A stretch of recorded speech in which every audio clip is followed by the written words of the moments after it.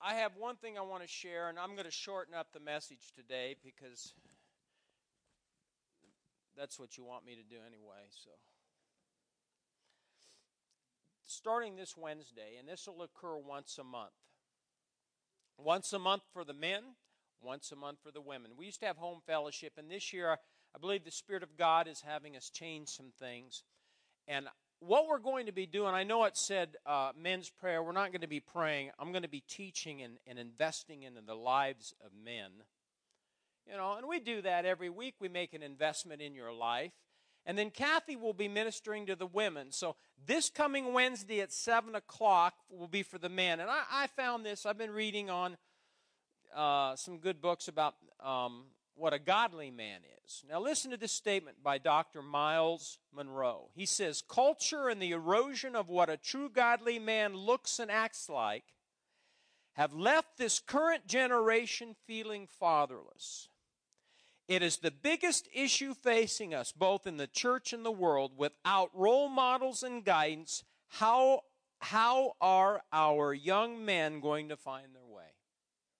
And how many of you know young men that are fatherless? Maybe you grew up fatherless. God created man to lead. And that's really stuck out to me as I've read that. God created what? Men to what? Wimp out? No. To lead. To lead in the home, lead in business. God created man to lead, and it is the number one, now listen, diabolical scheme of the enemy, who's Satan, the devil, to crumble nations, families, churches, and homes, to remove the man. So that's what I'm going to be, and we'll probably go for about 45 minutes, and that's Wednesday at 7 o'clock.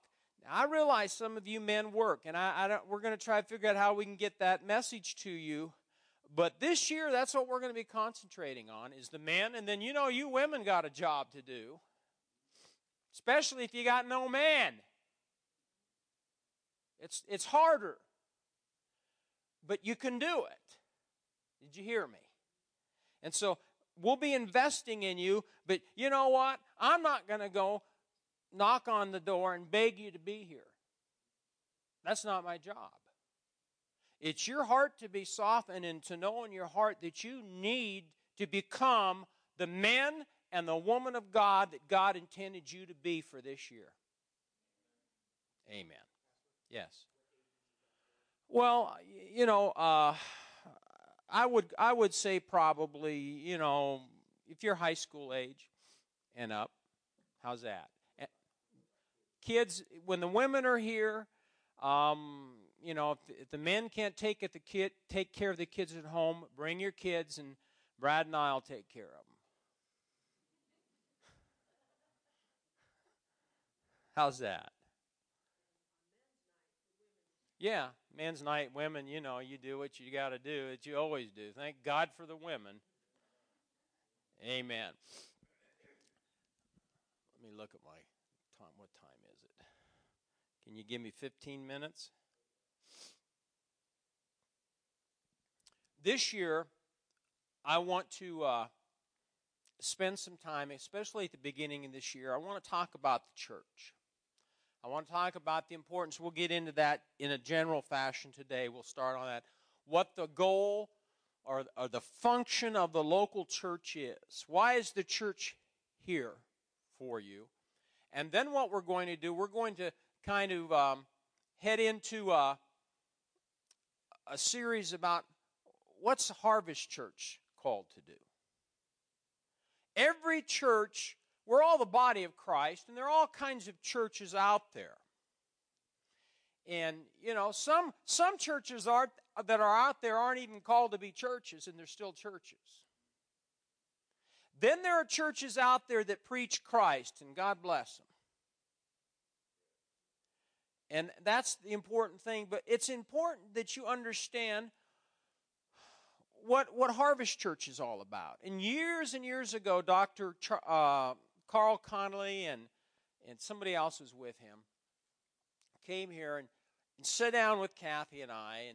And as we began to just talk about well, what's Harvest Church all about? And they asked me, what are some things that are so prominent when you pray, Pastor? He was talking to me. What's important to you? And the thing that came to me, and you're not going to like this, so maybe I should just move on to number 2. But was commitment. The underlying thread of this ministry, ever since we started back in the middle of the 80s, in 85, been at this a long time, is commitment. And so when I preach or when I teach, there's always this theme of get committed. If you're going to serve at Harvest Church, then serve. If you're going to give, then give. If you say you're going to do something, then do it.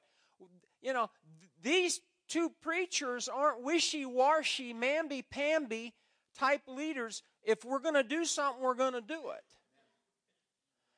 And because of that kind of attitude, I've probably driven more people away than I have attracted them. Because people today do not want to be committed to God. They don't want to be committed to their family. Men don't want to be committed to women, vice versa. And so the body of Christ needs to get committed. So we're going to talk about commitment. If you want to not be here those times, then that's fine. I'll understand if you're not here, then you don't want to be committed. I'll know. Lighten up. So through the years, I had this message and this vision statement. This is Harvest Church in a nutshell. And I'm going to change it but a little bit, but this is what we said, and we're going to have it up on the wall as you come in the door. But Harvest Church, this is what Harvest Church is all about. A people committed to serving and sharing Jesus Christ. So people say, what kind of church do you go to? Well, we're people. I'm going to change people to a family of believers because I believe family is important. And we all believe the same thing, don't we? We believe in Jesus. We're a family of believers committed to doing what? Serving Christ and sharing Christ. We not only serve, how do you serve Jesus? By serving one another. By serving the community. What are we doing with Night to Shine? We're serving the community. And aren't you thankful? Do you know the majority of the money raised was in the community this year? This church is always, I've never had my hand out asking for things. I get letters from churches asking me for money. Guess what file they go in? You use your faith and believe God. Did God come through for us? We raised $10,000, or God helped us. Amen? But we're a family of believers committed to serving and then sharing Jesus Christ. And I say this with all sincerity. This came to me, and I'm almost afraid to say it, but I'm going to say it. You know, through the years, we've been a small church. And, it was even, I know that there are churches out there that are big churches and they got all kinds of people, but that doesn't mean they're committed. That doesn't mean they're sharing and giving. Amen? And I really believe in these last days in which we live, we need to make sure